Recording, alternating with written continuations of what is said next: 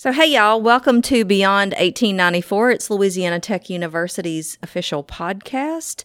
Today, I've got two folks who are very important to our university in studio with us today. We're here to talk about master plan and building and roads and parking and all those wonderful things. I have in here Associate Vice President for Administration and Facilities, Sam Wallace. That's a mouthful. And then Vice President for Student Advancement, Dr. Dickie Crawford. So Dickie and Sam, thank y'all for joining me today. I appreciate it. Glad to be here. Excited. So we talked, before we hit record in here, we were talking about the master plan and how our university has changed so much in recent years. And we've seen roads and we've seen buildings come up. And what people might not know is that there is a master plan that's behind all this. So, Sam, can you tell us a little bit about that? Sure. Actually, there are three master plans. And if you look at the history of the campus, you can see the growth in the time. A lot of the buildings happened in the early 1970s during the space race, and the buildings looked the same. And we built as quickly as we could. And the appearance of the campus changed with those structures. But about 18 years ago, we were looking at the future of the campus with the vision of Research Park, which we now refer to as the Enterprise Campus. And a lot of universities were putting their research parks where the research and private entities and students and faculty work together for improvement. They were putting them off the campus, several miles away from the campus. We hired under the president's, now president's direction, a consortium of architects and planners who did a lot of research, looked at the community, looked at tech, its culture, where we are, and the decision was made to make the research park part of the campus. And we've referred that as the Enterprise Campus. Where it's located when this planning was going on was trailer parks, rundown businesses, light utility-like construction, a concrete plant, and it was between the campus and the city of Ruston. Well, the vision was to better link the campus and the city together. We're just a very short walk away. So the master planners set standards. We're going to stay with the same brick colors. We're going to stay with a lot of the common elements of the campus, primarily before the space race era, the buildings that are traditional that you think of in higher education, Keeney and Bogart and Howard. But they set standards for what the Enterprise Campus was going to look like, how far the buildings were going to be from the road, the utilities. We were going to be green. We weren't just going to haul off the water or let it drain off. We were going to have rain gardens and water detention. All those elements were put in there. So with the master plan in hand, the university worked with the city, and there was a grant and some donations from the foundation, and Homer Street was reworked. Put the utilities underground. We dealt with drainage. It allowed for the efficient construction of Tech Point, of the business building, and then later the College of Engineering building. But we only improved, and the city only improved, Homer Street.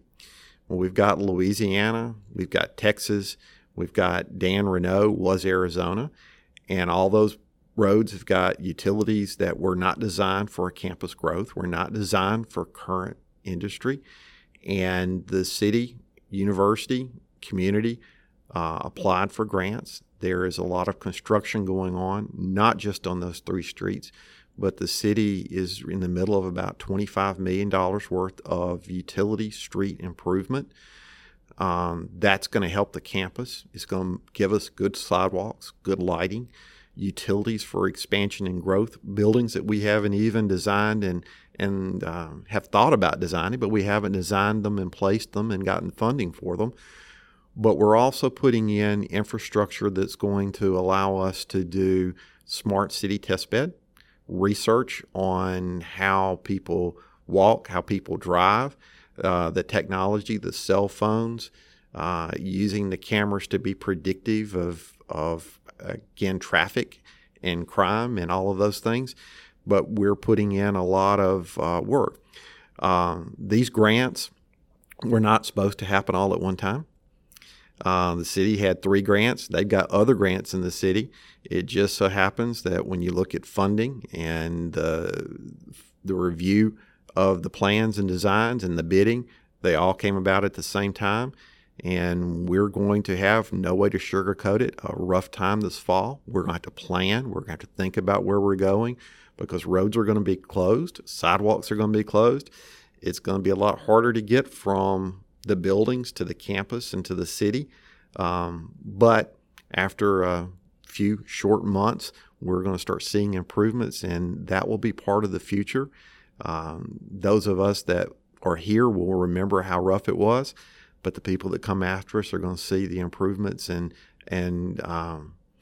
see the growth and advantages that we're going to see from that. Well, and that is one thing that Dickey's area has been working to accommodate the parking challenges, the walking challenges, those challenges that we've got on the side of the campus that is growing with the city. So tell us, Dickey, about the shuttle, because I know that our students are kind of super excited about this shuttle. Well, as a result of what Sam just described on the east side of campus, we knew that was going to be disruptive for a short period of time.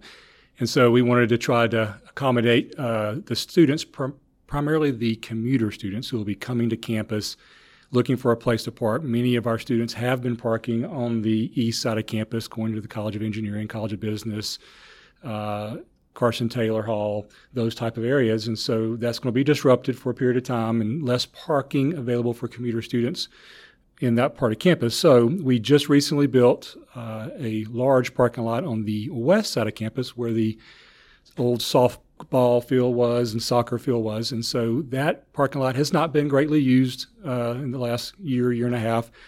The demand just wasn't there yet, but now it will be needed. And so we're encouraging our commuter students to park there and where possible walk, because it'll be about a 10 to 12 minute walk from there to the College of Engineering. But we will have a shuttle bus available that will begin at 7 a.m. and go to 1 p.m., which is predominantly that class schedule time, and that will be making the rounds, taking students from the west side of campus at that parking lot to the east side, primarily around the College of Engineering, College of Business.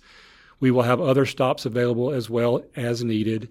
And we'll just monitor that over the fall and winter quarter to see what the demand is, that's how many students need it, how many students use it, and then go from there. But the original plan would be just to primarily help the commuter students go from the parking on the west side of campus to the east side of campus. Well, that I know is something that we've heard students talk a lot. Our student workers talk about that. They're excited about it.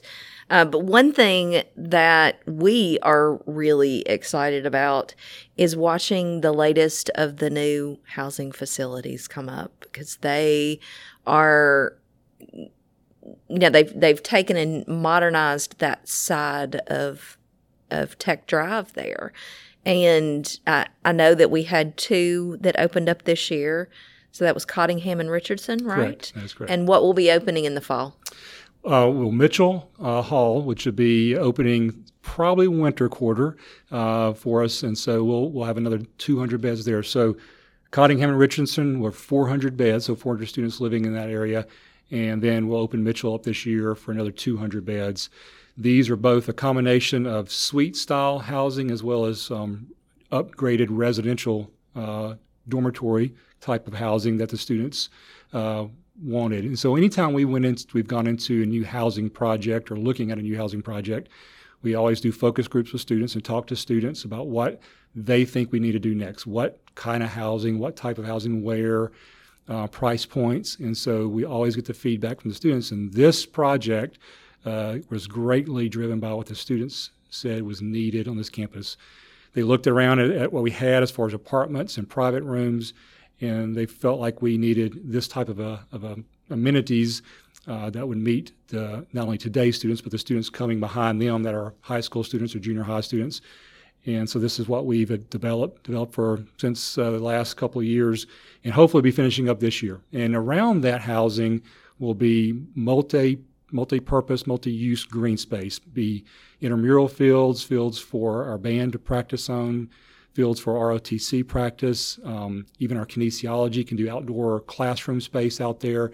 So it'll be multi-use green space that will be surrounding that housing, as well as a new food service concept that will go there beginning this fall as well.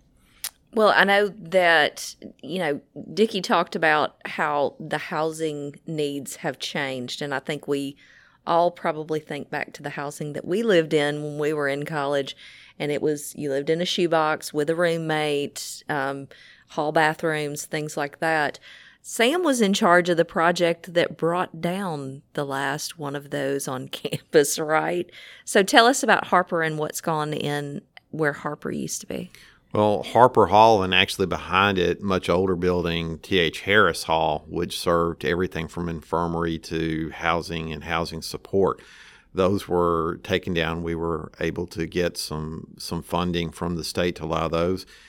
We took those down with the vision of having the space ready for something else. Then through focus groups and all through student development, they are making continual improvements. Last year, when we took the buildings down, it was just basically dirt, and we seeded it. Following that, and I'll let Dickie talk a little more detail of the history, it was more landscape purposed and linked to Tolliver and the Student Center, and then some trees planted, which is part of our master plan that we can talk about later, but on the green to improve the outdoor environment of the campus. And then more projects are happening right now as we speak. So when we knew Harper and Harris were going to go away, we started meeting with student groups, meeting with the SGA, meeting with other student organizations and student groups to dream about what could go in that location, what the students wanted to see. That was going to be right next to the Centennial Plaza and the Alumni Bricks. And so we started talking to them and finding out what they thought would be needed there, not just for them, but for students to come behind them. And so what they talked about was not going to be able to be done in 1 year. And we tried not to disrupt that part of the campus, which is the heart of the campus, during the fall, winter, and spring. So most of the work was going to be done this summer, and we couldn't do it all in one summer. So we've staged it in each summer a little bit at a time. Currently, what is happening there to complement what was done in the previous summers, which was primarily green space and landscaping and sidewalks. This summer, we are replacing the seal, the tech seal that's right in the heart of that, right in the middle of the campus, right in the middle of the Centennial Plaza, that needed to be replaced. And the students had said they wanted a water feature to be a part of that. And so we are installing that there, as well as some more landscaping, some more seating, some more furniture, some more green space, as well as renovating the outdoor staging area that's right there at the corner of Tolliver Hall. And so the students are going to be very excited when they come back in the fall and see all that completed as much as we can. We'll probably have a few little details that will be left to be completed after the fall starts, but most of it will be completed by the beginning of the fall. Well, it looks awesome and exciting. We were walking Sunday morning on campus really early, like we did the guys thing, really early Sunday morning. And it looks like it's going to be a wonderful gathering area for our students. And I know in this past year, I've seen more students use that area for events, for pep rally looking things. It just looks like an exciting gathering space. Yeah, it's been used more than we even anticipated. We knew the students were going to be excited about it, but the students got very excited about that green space, and they're using it all throughout the year. And this past year, we even made a decision. We always have the fall convocation, and we've been doing that for over a decade. And we usually have it in Howard Auditorium, but due to COVID and some COVID restrictions, we decided the weather was going to cooperate to do it out in that area, and that became a huge hit. And so much so that we think we're going to continue that, weather permitting, is have the freshman convocation there and then walk from there to the Lady of the Mist. And so that was something that we didn't even anticipate how popular that space was going to be. And I think it's going to continue to be. The other thing we've done out there is the lighting. We've improved the lighting so it can be used more at night, and students feel comfortable and safe being out there at night, and that's been very attractive. So tell us, the lighting is another part of the master plan, right, Sam? And for our office, it's provided an opportunity for branding, which is really interesting. Had a meeting last week to talk about South Campus and how we can do that same thing on South Campus. So tell us about the lighting plans, and we've got some high mast lights that are coming down now. So the master plan documents, we had set standards and actually picked out the type of lighting, and we were using bronze as the color and trying to make these things consistent around the campus. And every project that we built, whether it be an academic building or the rebuild from the Tornado Athletics, we used that lighting standard. And so the tornado did damage to the majority of our high mast lights.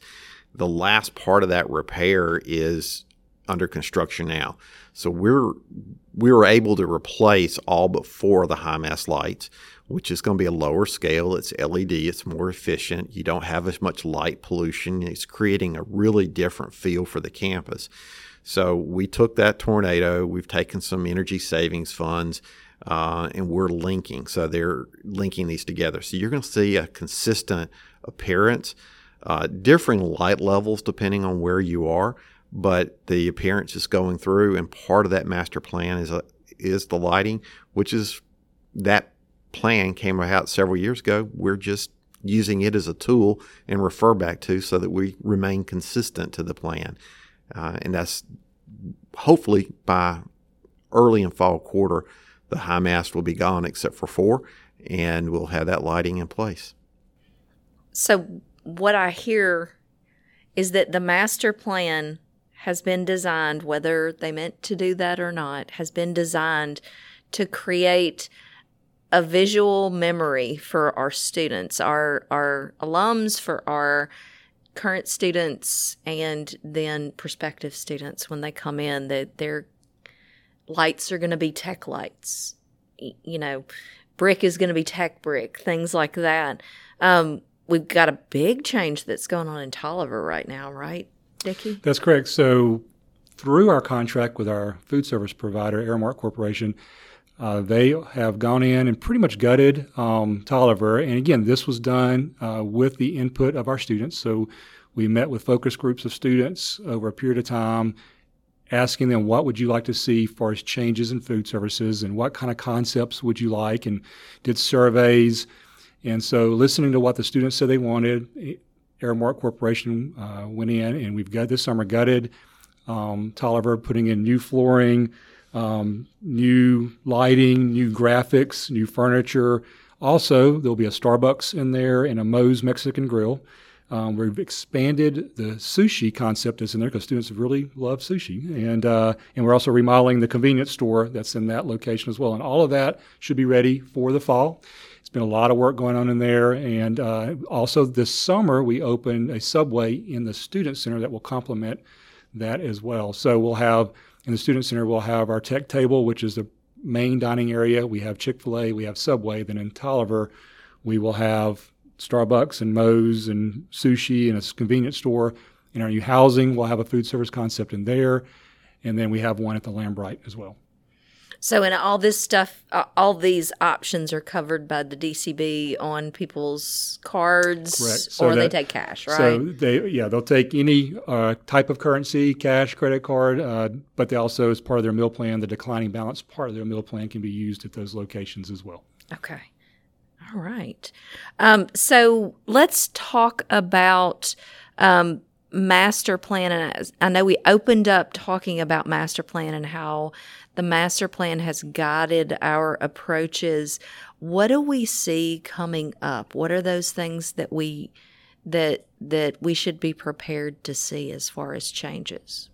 I think you're going to see more greening of the campus. We have probably planted 500 trees over the last 8 to 10 years through Noble Tree projects, and then we're putting in our construction projects to make sure that we landscape and green around it. We want to make the complete environment around the campus. So we're continuing that plan. You may not be able to identify as this is tech brick or these are tech lights or tech trees, but you're going to be able to identify the experience as part of being on campus. So you're going to see more noble trees. We're planting. A lot of the trees are old like me and need to be replaced. Probably I need to be replaced too. And we're going to make sure that we have the trees and greenery there for those that come behind us, because tech is not just 4 years. It's a complete living entity on itself. So you mentioned noble trees, and we've gone through 2 phases of noble trees. There's one in the quad. That was the first phase, where we worked to help our current noble trees be more healthy, and then plant some new ones to replace other trees that were not doing so well.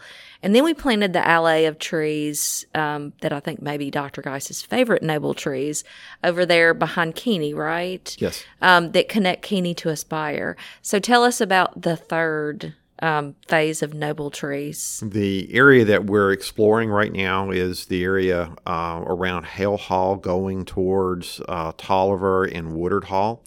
That area had some tornado damage, loss of trees, particularly around Hale Hall. We've not replaced those yet. The pathway was kind of open, but we need to link it with the core of the campus with consistent tree plantings, linking in the walkways and the lighting and the seating areas and gathering areas. So we've got again, a consistent approach from one end of the campus to the next. So another thing that we know that goes, just like the master plan, goes through campus, our brick walkway with our alums' names goes through campus.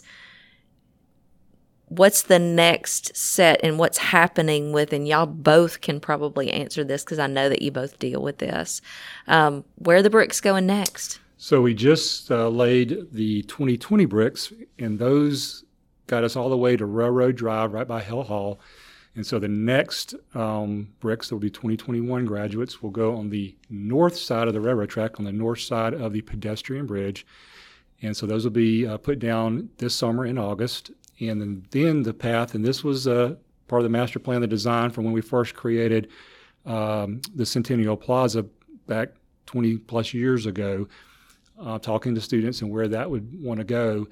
And then when we built the first set of apartments in the outfield of the baseball stadium, that was the decision, was to take that brick pathway and go through the apartments all the way up to the Alumni Center. So kind of coming full circle, that's an alumni brick walkway going all the way up to the Alumni House.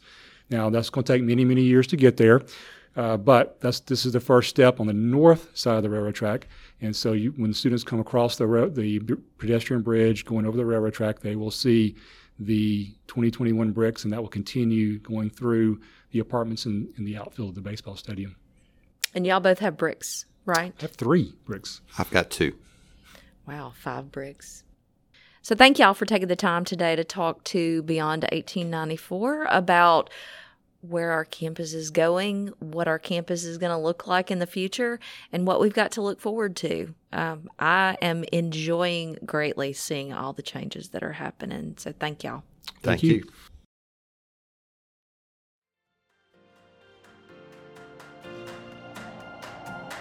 Thank you for listening to Beyond 1894. Please subscribe and rate us wherever you listen to podcasts. For more information about this episode, check out our show notes.